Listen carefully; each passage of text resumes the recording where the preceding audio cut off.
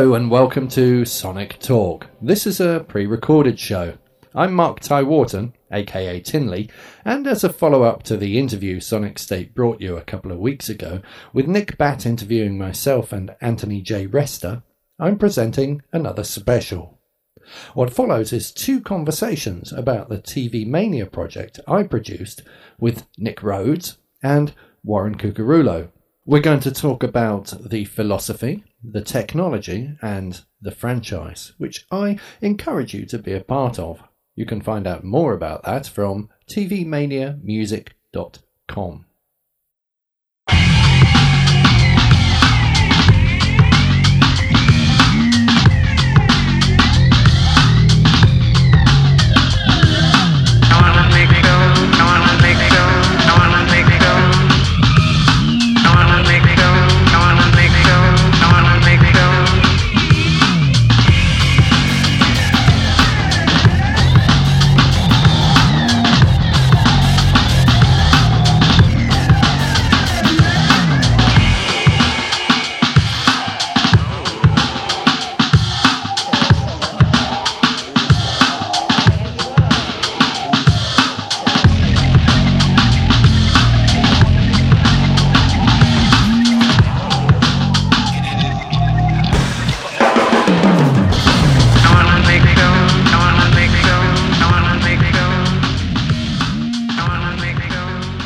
Hello.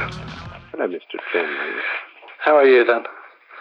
I'm perfectly acceptable. Jolly At good. this time of night. Jolly good. I'm all right. I'm all right. Okay, let's see. So Anthony and I did an interview with Nick Batt last week and talked a bit about production and technology. And I really wanted to get your take on it, and Warren's if possible, but it's probably easier if I call him separately. So I can obviously talk about the keyboards, stylophone and things like that, but the actual, what we recorded on and everything, I think it's probably best that you just deal with that. perfect.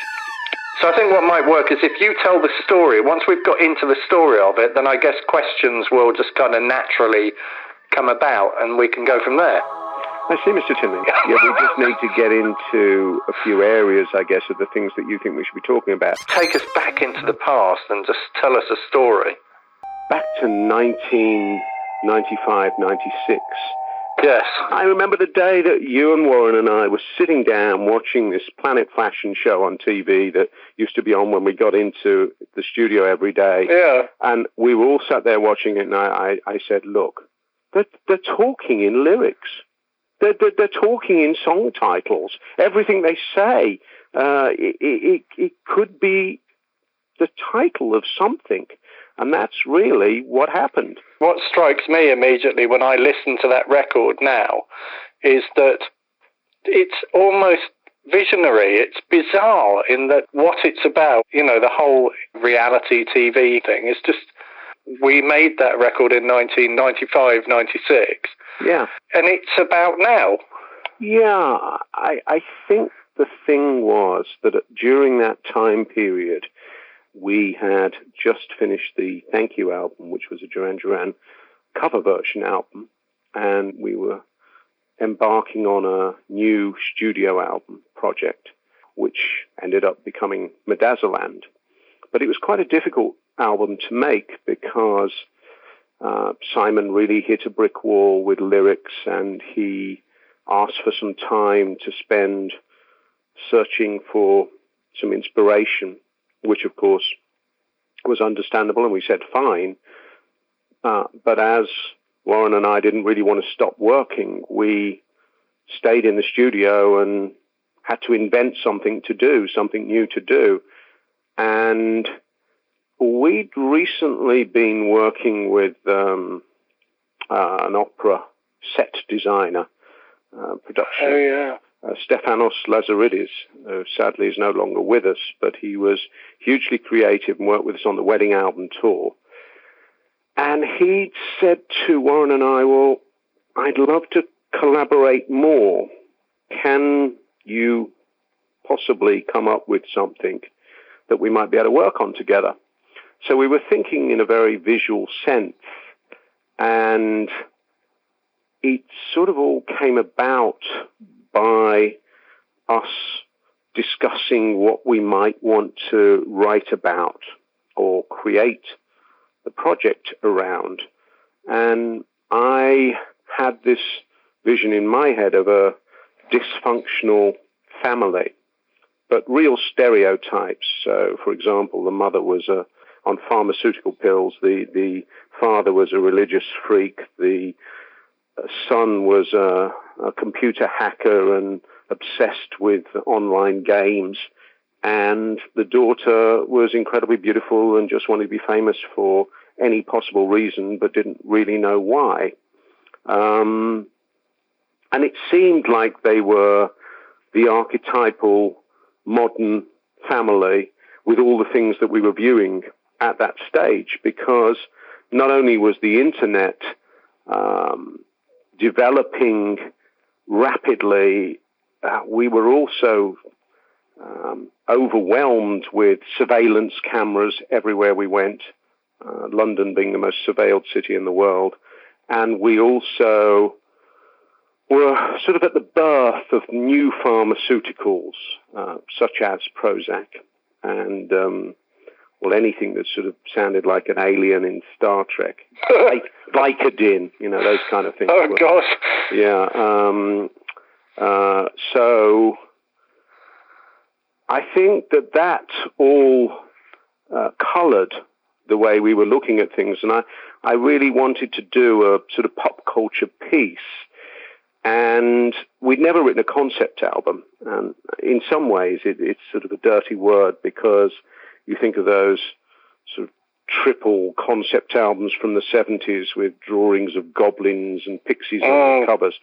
That wasn't what we were thinking at all. It was something high-tech, modern, and relative to the fabric of our society. And so that's where we started. And once I got this idea of this family, Warren and I threw the ideas around a lot and came up with this concept that there was a family who were so that they were so I don't know, perfect for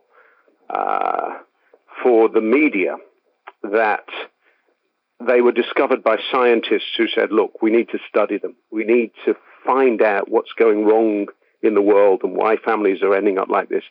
So they were going to take them and put them in a house and seal them so they couldn't get out, and they would just film them 24 hours a day.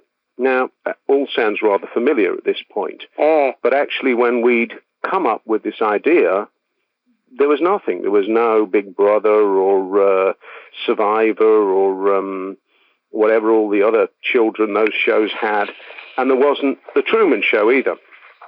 So we literally based everything on this family and developed the story to the point where we even said, well, the family are going to be in there. They're not going to know what's going on. The scientists are going to be looking at it, and they're going to realize the enormous potential that this could be broadcast live on the internet around the world, and they're going to sell the rights without the family even knowing what they're doing, and that everybody is watching everything they're doing. So that's how developed it was. In fact, there's an entire story which... Well, you gave me a script. I remember like this huge script that you came in with and said, there's the outline for the story. And I was like, whoa. In fact, I think I've still got it somewhere, yeah. Yeah. And, well, we printed, I think, pretty much the same thing in the album packaging, because I think in retrospect, it's much more interesting. The reason we dropped that, and back then in '96, was we saw The Truman Show about, 6-9 months after we'd finished the album. That came out, and Warren and I looked at each other and said, wow, well, there goes that idea. It's too close. There's a lot of other people obviously been thinking the same things, because that technology's out there and it's in the atmosphere. It's bound to happen. Well, they've done it. And then a few months later, there was Survivor and Big Brother and everything else, and we know the history. But what we did have is we had the music that we created, inspired by that idea of the family. So when we found samples for things like Beautiful Clothes or I Want to Make Films, they were for the daughter. And then when we found using a hidden camera, that was sort of for the son. And when we found things for euphoria, that was for the mother. And what about God was for the father. So it all pieced together and sort of made sense for us. It's good to look for inspiration in different places. Otherwise, we're back to the same place we started talking about earlier, where everything starts to sound the same. All the same. Yeah, exactly.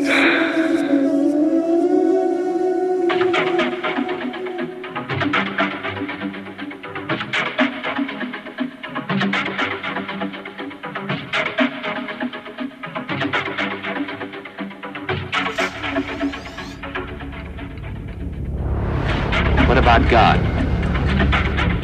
Do you have a God? An all-powerful being, a force, an intelligent force. God. All the same. All the same.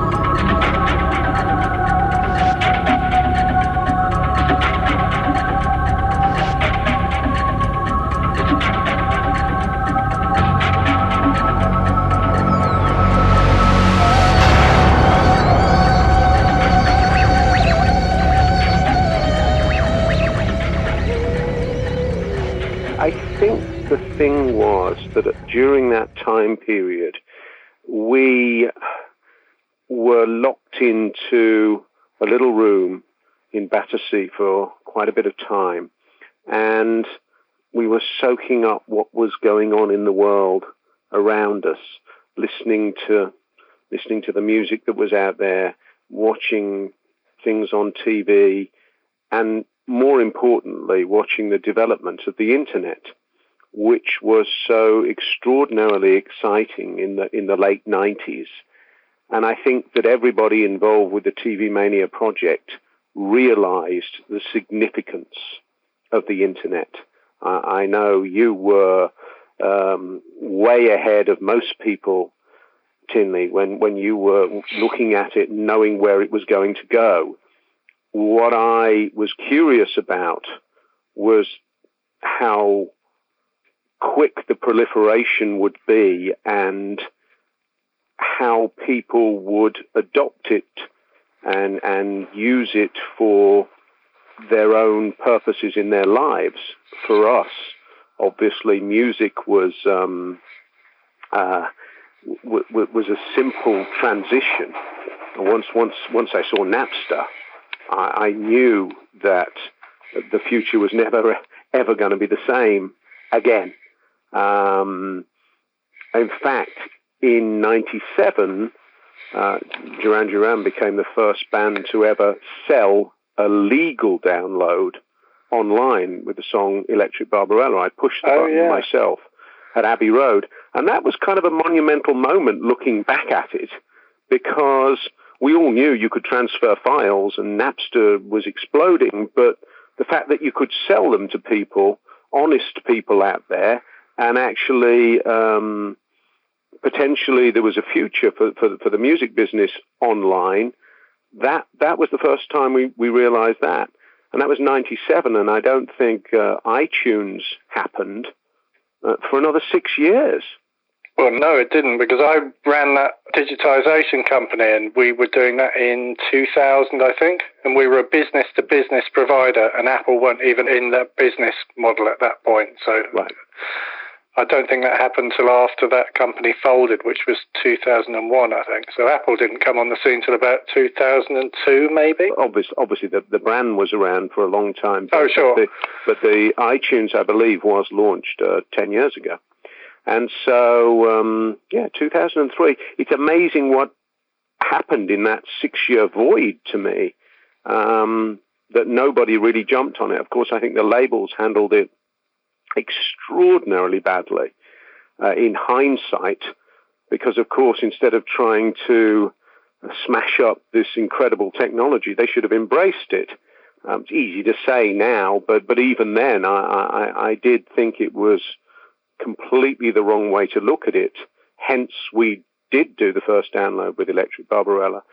But given the background of that and what we were looking at and the technology that was available then and how we'd moved much more towards digital, we were recording digitally, not into the computer, I believe, if I remember rightly. It was we were using digital tape machines. Yeah, we were doing 4 tracks at a time into the computer. So we were recording things in the computer and then cutting it all up. And then after you'd used 4 tracks in the computer, we'd run out of tracks. So we had to bounce it onto the DA88. Right. It was Adams at first, wasn't it? And then we upgraded to DA88. So we were kind of bouncing stuff back and forth between 4 tracks on the computer and digital tape machines. So we had 24 tracks of digital tape and 4 track. But then I'd had all those samplers as well, didn't I? Like hundreds of the damn things. There's a strange parallel to how people were working in the 60s, and particularly the Beatles with, when they were recording on 4-track and then on 8-track, I think, for Sgt. Pepper's. That's exactly what they had to do. They had to constantly bounce things and to put tracks together so that you could make space for the next thing.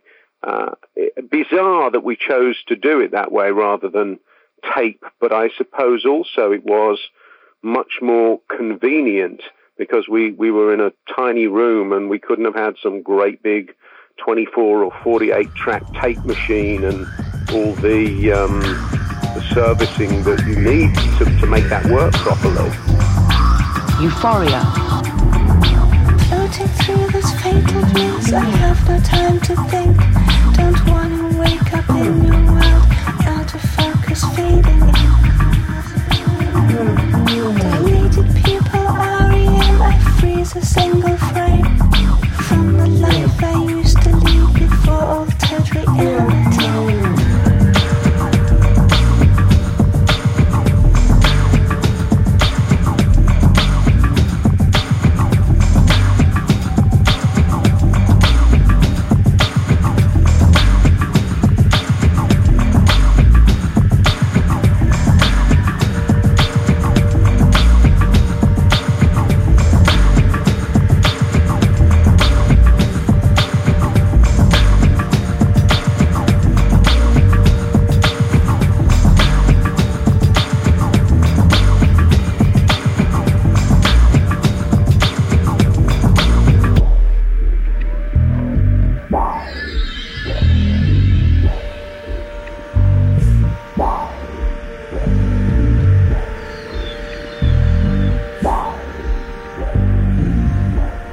Technology that seems to be really common and absolutely all over everything now is that vocoded vocal style, the thing we did on Euphoria with Madeline's voice, the Digitech vocalist. Now everything sounds like that. Nearly every record that's in the charts has that kind of slightly robotic sort of feel to it. So listening to that... Often for the wrong reasons. Well, yeah, maybe. Because people can't sing. Mind you, there's lots of people that can sing perfectly well that use it as an effect. It's just, I mean, for us, we have always tried to use the latest technology in the best possible ways to adopt it for our sound. So when a new box arrives that does something that we haven't discovered before, of course, we want to explore, and I think the Digitech vocalist on that, it was one of those prime examples where we got it out, didn't even read the book properly, and started playing with it to see what we could do, and it is it's held up well on Euphoria. I think Madeline's voice sounds great, but also all the stuff at the beginning with all the harmonies on it. You hadn't heard that sound then. Funnily enough, I still haven't heard it much now. No, people don't use it for harmonies very much, and it does do that remarkably well. But I guess that's because people are using auto-tune or Melodyne or some other kind of tuning method, and then maybe they're not thinking so much about the harmonies. Yeah, quite possibly. And I think it's a fashion. is what's happened to the sound. Mm. It's something that people are used to, and it feels familiar and good to a generation of people. Actually, I'm to the point where if somebody doesn't start using it differently, I'm going to have to block all new music out of my life, I think, because I have to confess it does drive me a little crazy. I mean, the antidote is to go and listen to Iggy Pop and the Stooges if you listen to some of that early stuff. And how unbelievably new does it sound when you parallel it to the homogenized sound that is so ubiquitous now. But he's such a raw, kind of cool, out of time and out of tune that he's almost like not in the same arena as the band. It's almost like he's in a different space. And this is like, it just sounds really energetic and fresh, like it's human. People used to want to capture a performance. Yes. We appear to have gone backwards in many, many ways. You've got to make decisions, intelligent decisions, about how to use it.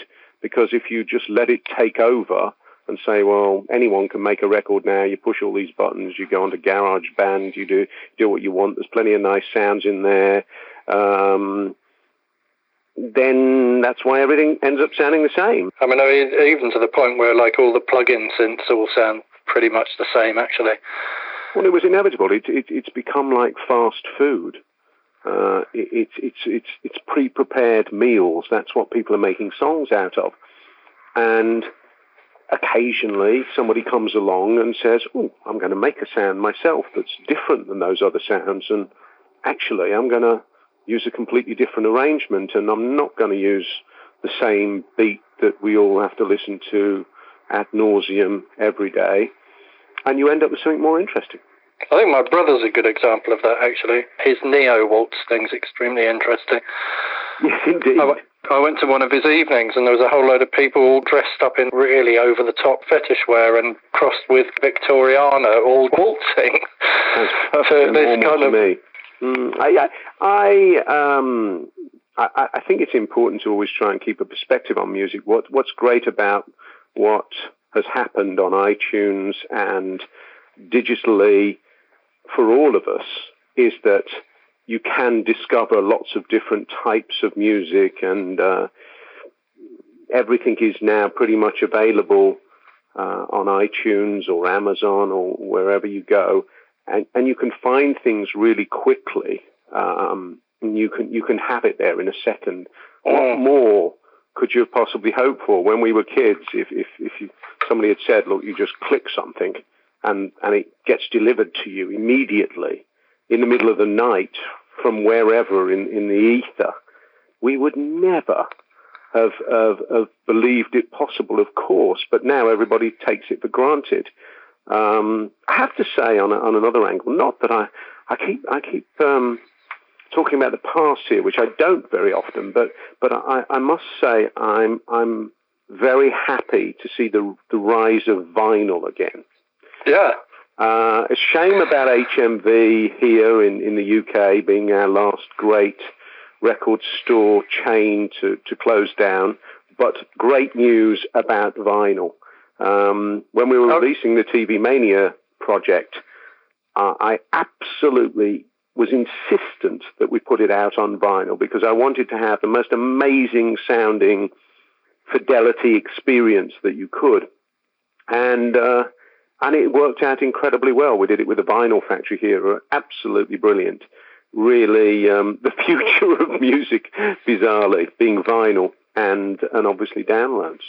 I've noticed this happening on Facebook, actually, everyone discussing vinyl. And you see it kind of people's Twitter feed going past, and someone will say, oh, I just went out and bought a record player. And then people are going out and buying records, and then they're having vinyl parties. So they're getting hold of loads of old records and then getting together and playing records. I mean, how cool is that? Yeah, absolutely, I agree. But so, I mean, I guess ours will be amongst that. People will be able to play ours while they're having vinyl parties. I hope so, because I'm truly thrilled that it's out on that format. I still think it is the most valid experience, audio experience format out there. We were all completely conned by people saying that CDs were actually better and better quality, less noise, maybe less noise, but of course we like the noise. That's the other thing, is everything is so clean and perfect now. I spend most of my life in the studio, if I'm dealing with anything digital, smashing it up so that it doesn't sound like that. We did that with the K2000 though, because I seem to remember that we ran everything that was in the K2000 through your AKS Synthi. Yes. So everything had that filter on it. Everything got kind of processed with spring reverb and, old-fashioned 24-pole filters.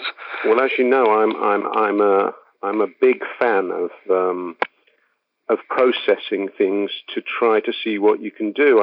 I very much look at making music like making a painting. And you have lots of different things available to you, lots of brushes, lots of paint, lots of different dust you can throw all over the paint. And if you choose carefully and you develop your technique, that's when you find the most interesting things. All the records that I like have that element to them. Where new records, there are some, of course, but thinking of, I don't know, when dance music was changing again, when the trip-hop thing happened, and Massive Attack, and Tricky, and Portishead, it was the last time I actually really remember thinking, wow, okay, that's really interesting, because they've done something very different with what we had available, and obviously hip-hop. I think a very significant album is Fear of a Black Planet, Public Enemy album. That was, I think, around 1990. So we should say that's 5-6 years before we started the TV Mania project. And the way they used samples, which were not from television, but they were from other people's records, but they used so many, and that they really cut things up in a very new way. And I feel that's they were way ahead of their time.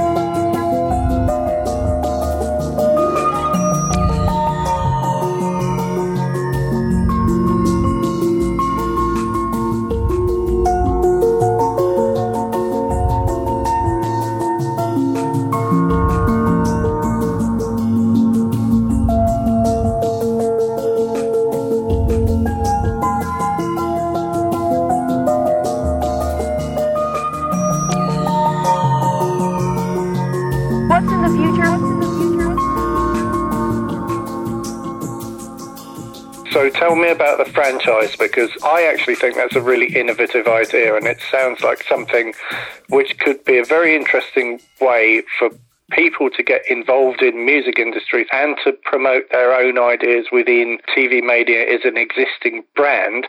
How does that franchise thing work? It was actually a very simple idea that I had because of the way we made the TV Mania album, which was using samples from television and old rhythm units and some analog gear and a few other samples, and processing a lot of stuff and building the tracks up together. It was almost like a junk shop of bits and pieces that we had, but a beautiful junk shop where you could find gems. And we used to, as you know, we used to lay the samples out over the entire keyboard, and you would then just let Warren and I play. And sometimes he'd be at one end of the keyboard and I'd be at the other one. And he'd be playing some of the more rhythmic parts, and I'd play the samples that I wanted to become the lyric, or vice versa. And so, because we made it in that sort of scrapbook way, it was very hands-on, almost William Burroughs cut-ups, but made out of music, the whole thing, all the samples. I felt that what's happened since we made the record is that music's moved more in that direction, except it has become more formatted and more traditional, in that people use samples. You don't hear people singing a whole song anymore. You sort of hear them sing a chorus, and then it gets repeated and copied and pasted into the next one, and it's actually the technology that I was hoping would be used more for experimentation has ended up being used more to make the same pattern time after time. But having said that, I'm sure there's a lot of creative people out there, some who are already musicians or DJs or artists, others who've never touched anything. And I would say to all of them, you should try to make something if it's appealing to you. And you'd be surprised with the technology, if you're not familiar, how easy it can become. And don't be afraid of doing something that you think might be wrong. That's probably the best thing to do. Yeah, absolutely. And explore something and try to find ways to make something that is appealing to you. And so what the franchise was really about was to say, well, look, TV Mania is not an active band. In fact, we sort of sadly disbanded 17 years ago after we made this record. Of course, Warren and I still know each other, and we communicate, and we had a lovely time when we launched the project in London together. But we're not going to be going out playing shows. It seems a shame to not have this TV Mania mentality out there in the world. So I just thought, well, if there's anyone who wants to make something and would like to find a channel to put it up online, if they follow the simple manifesto that we're going to put up on the website, tvmaniamusic.com, very, very shortly. The idea is going to be, here's some rules. You can break rules, that's what they're there for. But it's just some guidelines to give people ideas of what it should be about. For example, use analog rhythm units, sample people talking, use any kind of sounds that you find that you think will work with what you're doing. It's just a few guidelines of how we made TV Mania and a few interesting ideas, principles.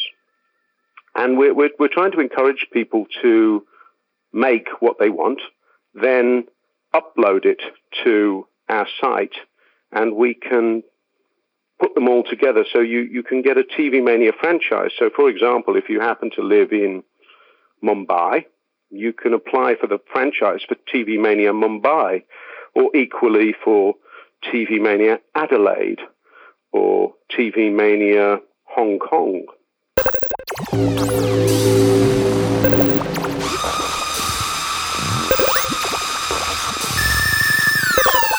Welcome to TV Mania, Russia. We have made some music with our franchise.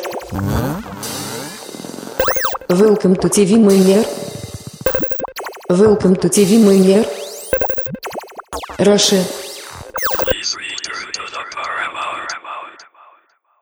If these start springing up in different countries or areas, we may even have a little mini genre of our own of people that make this kind of music out of the things that we're going to provide as options, because we have, you prepared, Tinley, a fantastic selection of sounds that we actually used on the album and some of the samples.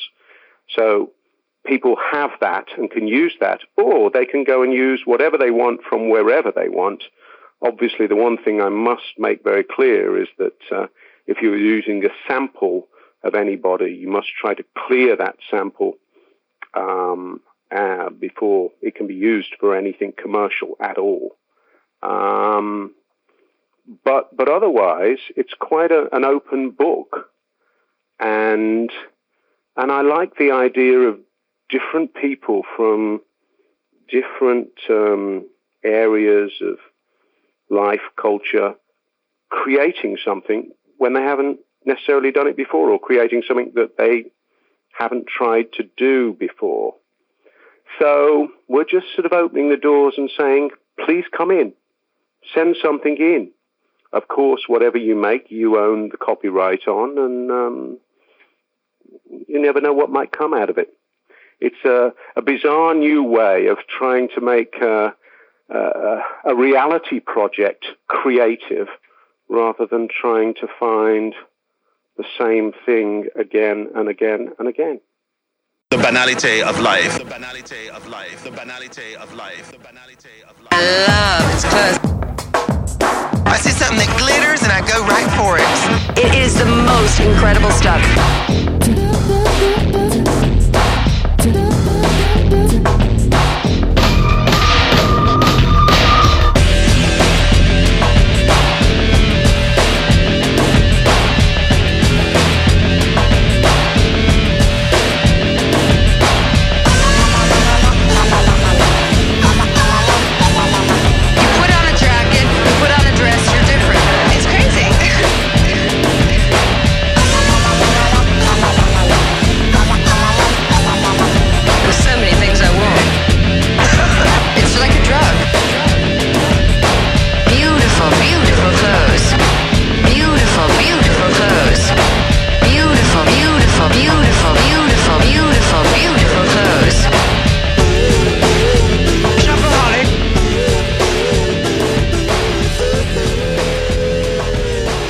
And it takes the concept of remix to a completely new level.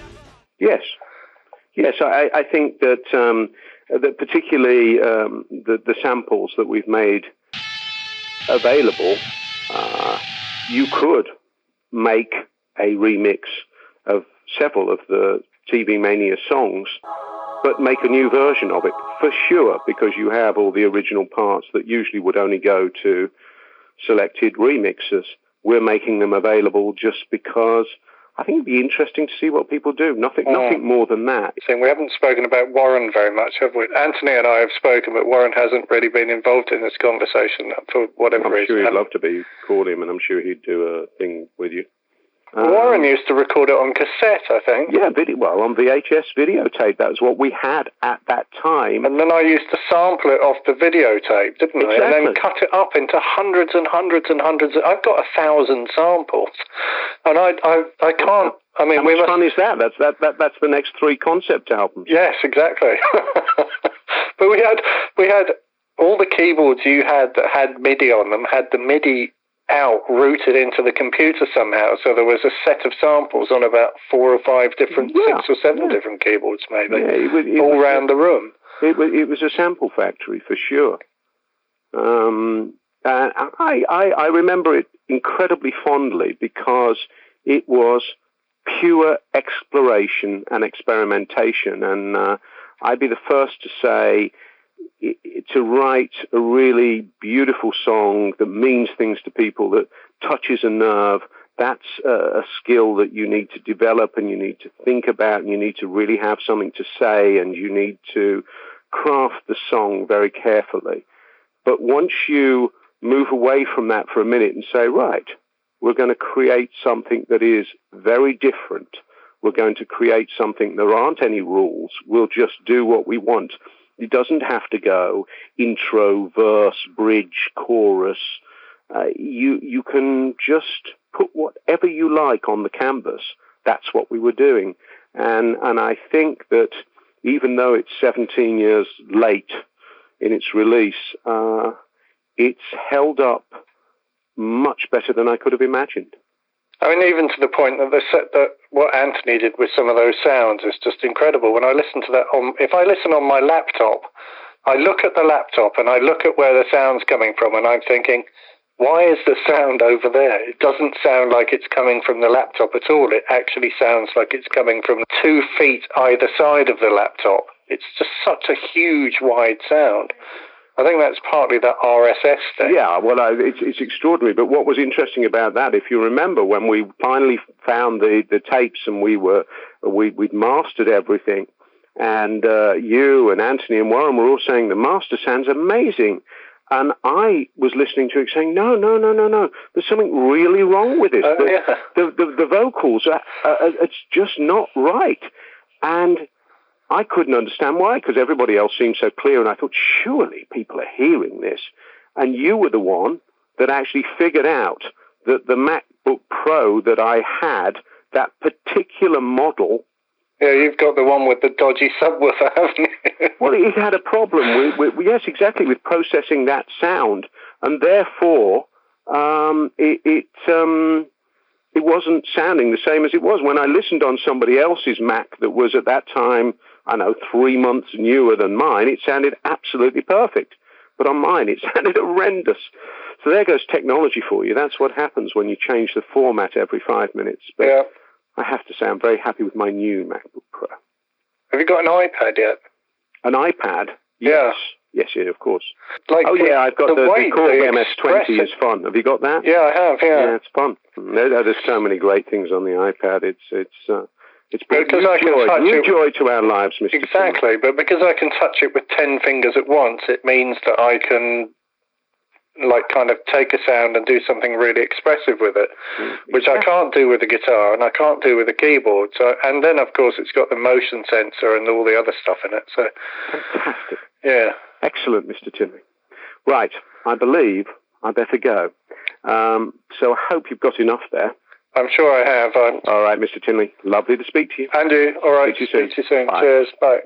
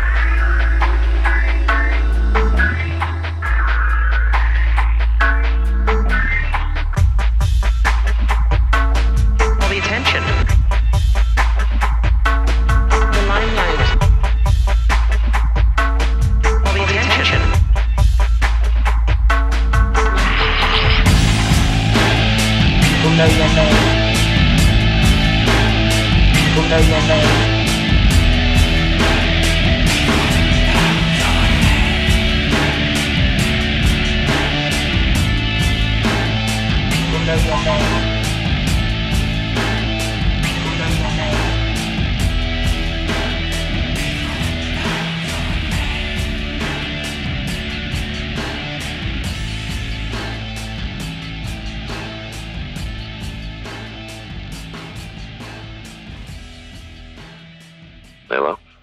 Warren. Mr. Tinley. Hello. I've finally overcome dyslexia and dialed the right number, having dialed the wrong number several times. Alcohol does that to you, too. That's why I stopped drinking. No, I haven't drunk alcohol. I'm just dyslexic. So how are you? I always say to people, the worst thing anyone could ever ask Warren Cucurullo is, so, how's it been going? What's been going on? So what has been going on? Am I dreaming? You're dreaming now. The white zone is for... Am I dreaming?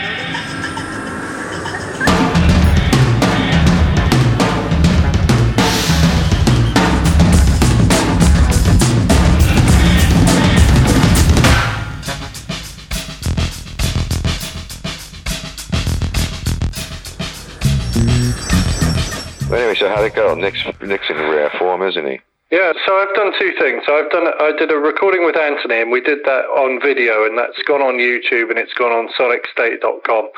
And we talked about the franchise, and we talked about all the technology that we used. And then I phoned Nick last night, and we had another conversation basically about how the project started, and again, some of the technology that we used. I don't know how you want to do it, if you want to answer the same kind of questions, or just talk about the TV Mania. Yeah, sure. Let's do it, yeah.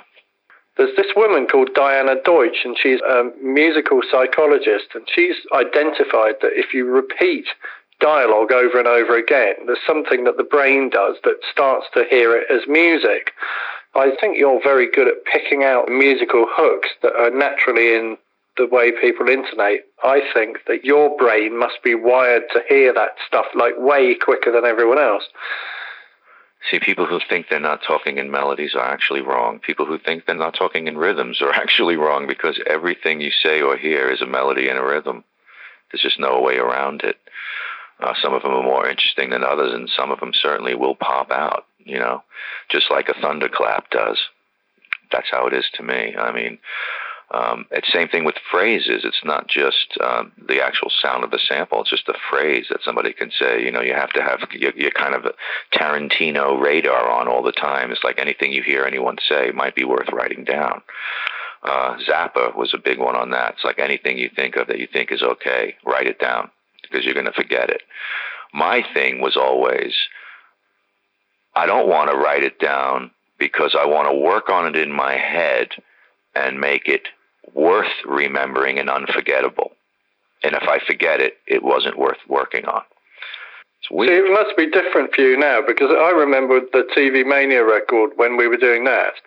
We had 4 tracks of computer recording, and then we had 24 tracks of digital audio. But, I mean, I seem to remember you forever being frustrated, because I could never make those machines work as fast as you could think.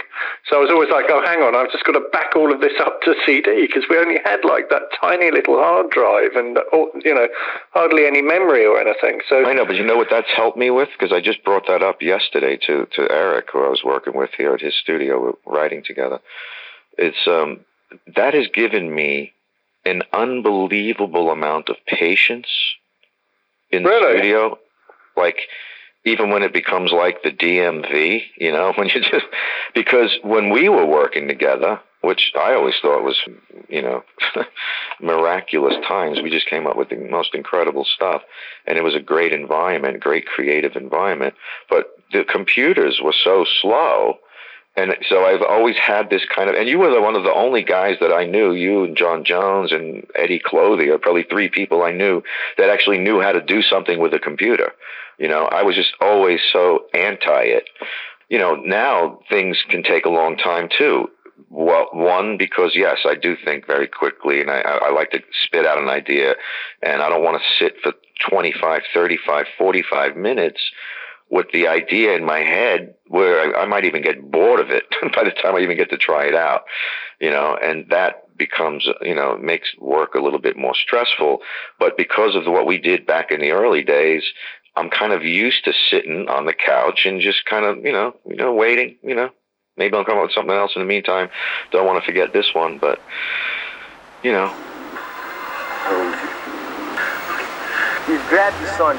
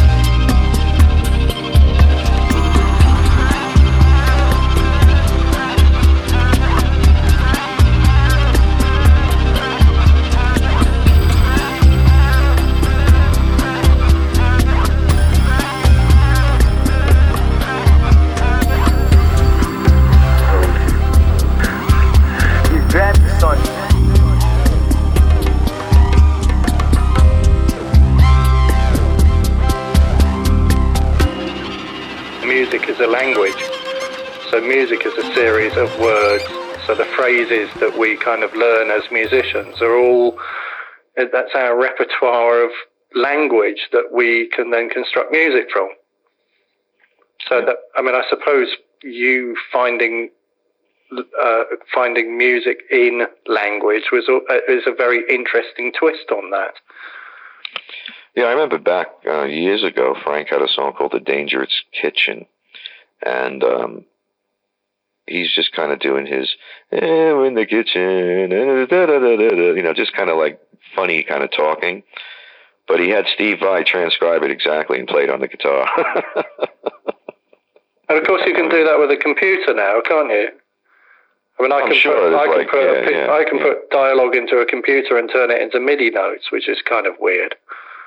It's really important to write stuff down. So it's not just developing a tune in your head that I can do just because I get like a track going in my head from a germ, and it will develop, and I can just keep working on it. Since I'm not really a technical guy, you know, I can play an instrument, but I'm not really good with machines that are used for recording. I never really got into being a guy who can record himself. You know, I just never wanted to get into it because I would just get so into that, and I didn't want to do it. Now, what I'm doing now, the way I feel is I'm more like a fashion designer trying to get the spring line ready, you know, just on one song. It's like that.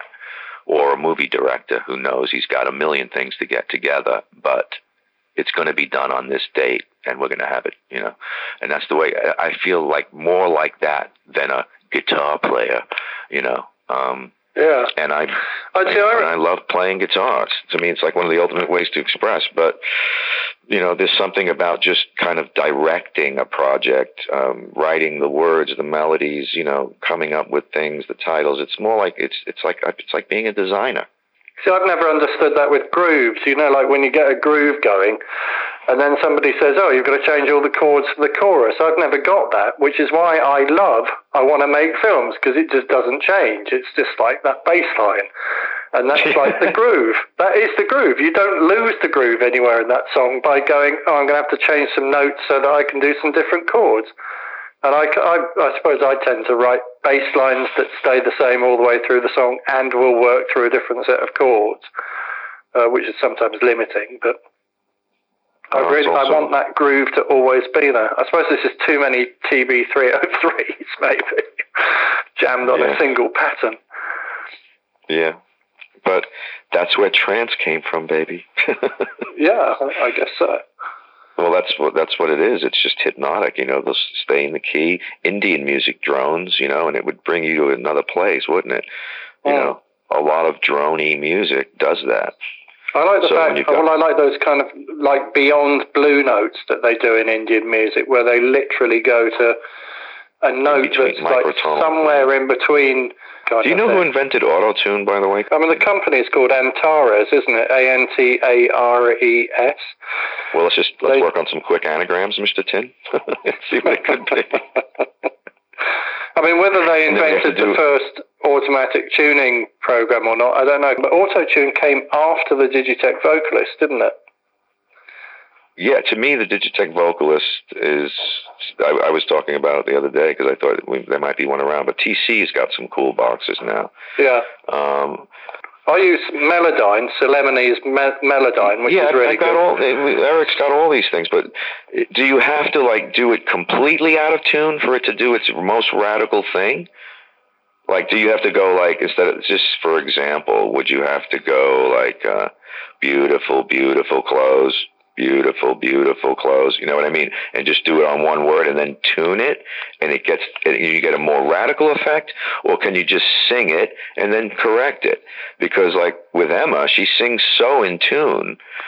When I try to get a robotic effect on her voice with auto-tune or Melodyne even, it's not correcting it at all because she's so spot on. Maybe you need to get another vocalist, because not another vocalist as in a physical female vocalist, but as in one of those rack units, because you were able to plug the MIDI keyboard into the back of that unit and then play it on the key. Play it? Yeah. Yeah. I mean, but aren't you doing that anyway with the mouse? You're telling it, play this note, play that note. Or is it just Yeah, there's a lot of parameters to change to do that. Though. It's not. It's much quicker to just play it in from keys. I'd rather play everything in from keys. Yeah, I mean the thing with the Melodyne is that you need to go and there's 3 or 4 different things happening in there. So there's the note correction. And it doesn't always do like absolutely hard note correction, so you have to go in and manually edit it and make sure everything's absolutely spot on the grid. Then you've got modulations with vibrato or whatever. You've got to go and switch all that off and flatten it. And then the other thing you've got is slides between notes. You go and switch all them off, then you start getting those hard cut things. So you've got to edit all of those things. You've got to like take all the drift off. You've got to take all the modulation off. Switch all that off. All I'm saying is break it up into small pieces. With and all then the tweaking, I have not heard it do what I like it to do yet. Right. With all of that. I think you should buy another vocalist rack then. Right. And just play and feed the signal into the back of the vocalist and play it off the keys. I'm sure you can do that with a TC Helicon as well, though.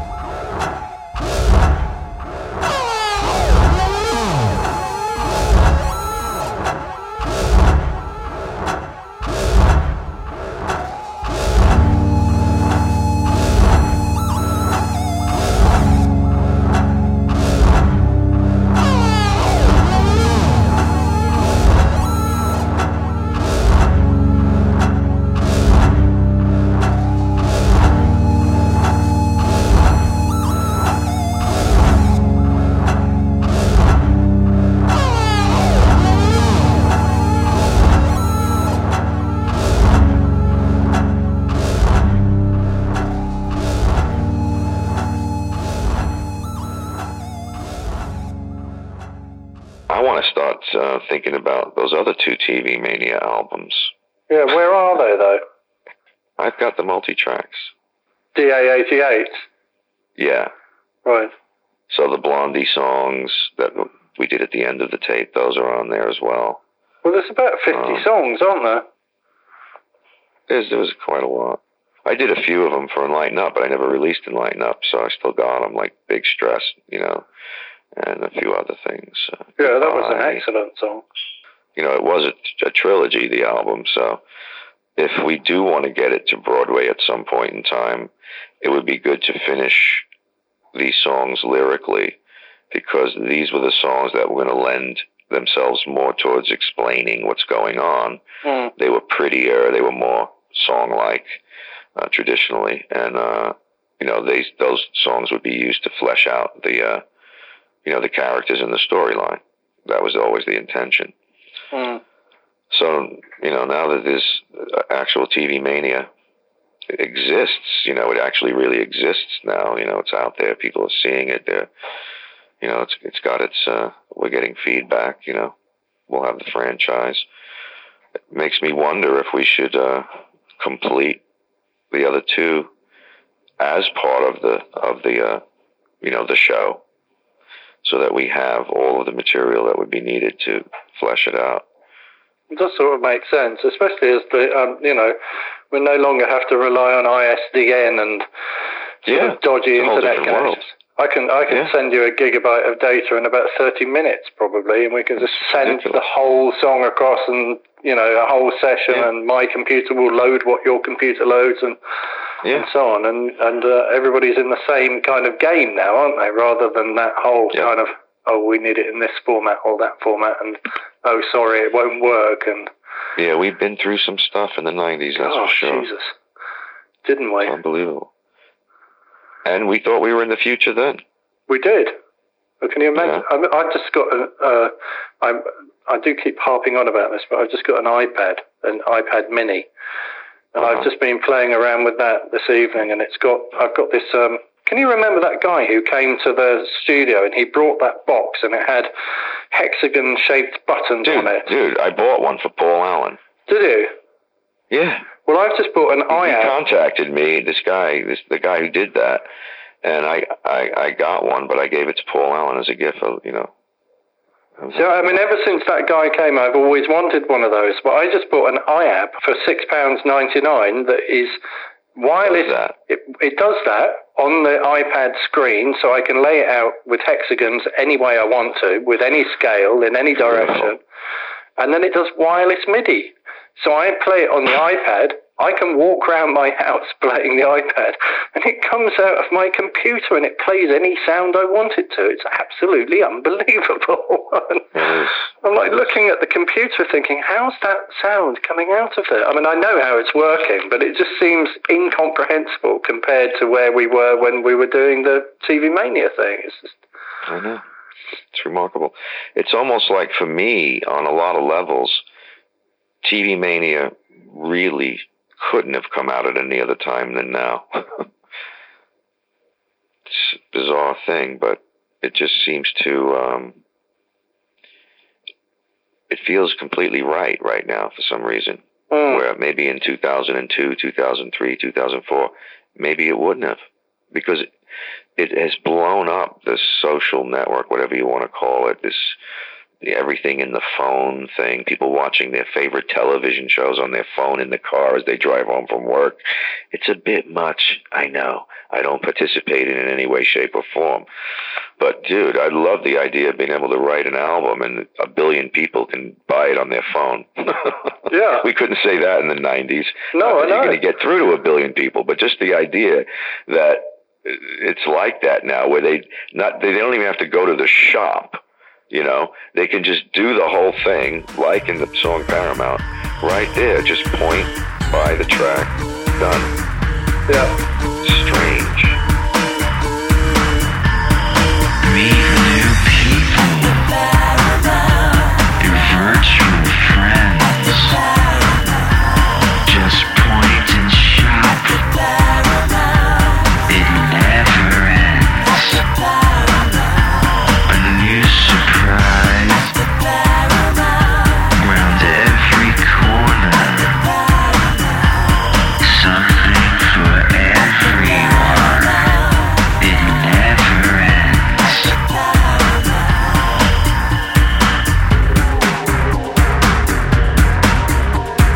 Please refer to the monitor for details.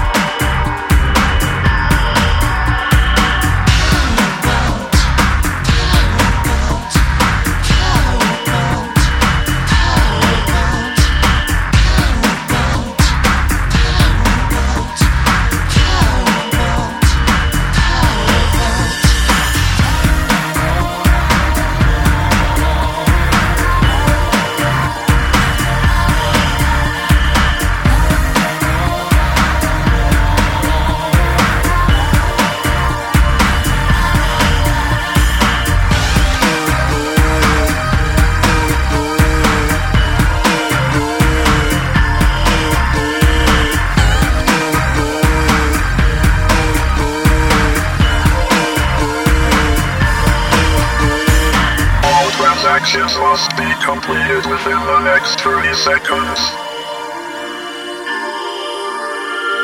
Thank you.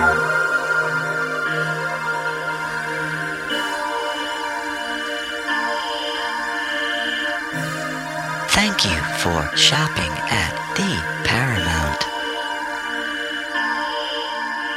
Please return to the Paramount. But then again, that's all part of what TV Mania was about, isn't it? It's about people losing their lives into a system. Yeah, it certainly was. It was a scary future scenario that came all too soon, didn't it? Oh. You know, and a lot of people were thinking about it, writing about it, like, you know, the script writer of The Truman Show came out with the film like a year after we did this kind of thing, a year and a half, whatever.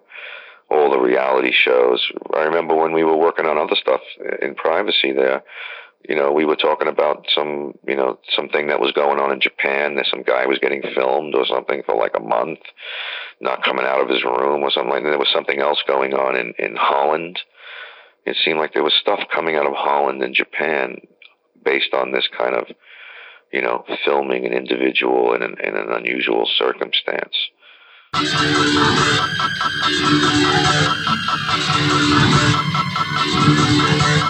Using a hidden camera. Using a hidden camera. Using a hidden camera. Using a hidden camera. Using a hidden camera. Using a hidden camera. Using a hidden camera. Using a hidden camera. Go online. Go online. Go online. Go online. Go online. Go online. Go online. Go online. Go online. Into the galactic internet. Using a hidden camera. Using a hidden camera. Using a hidden camera. Using a hidden camera.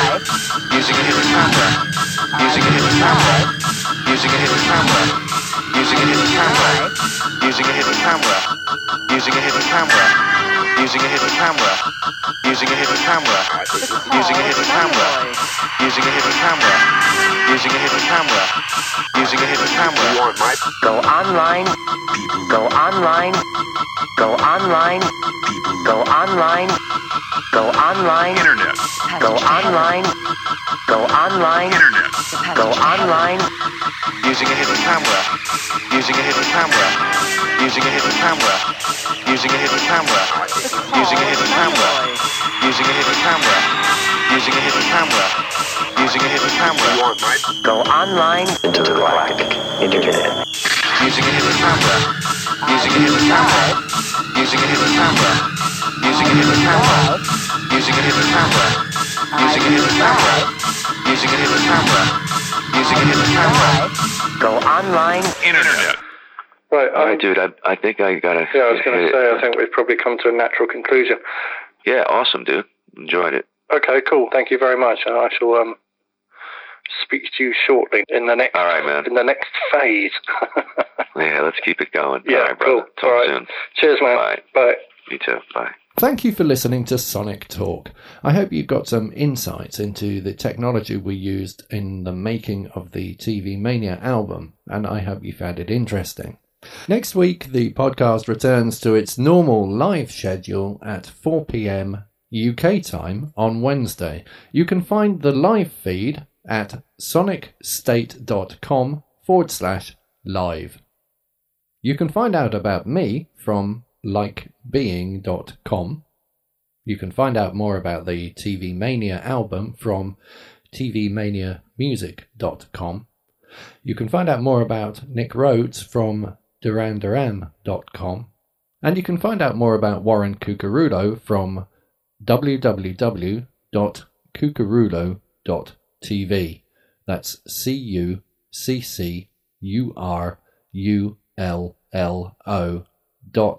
CUCCURULLO.TV.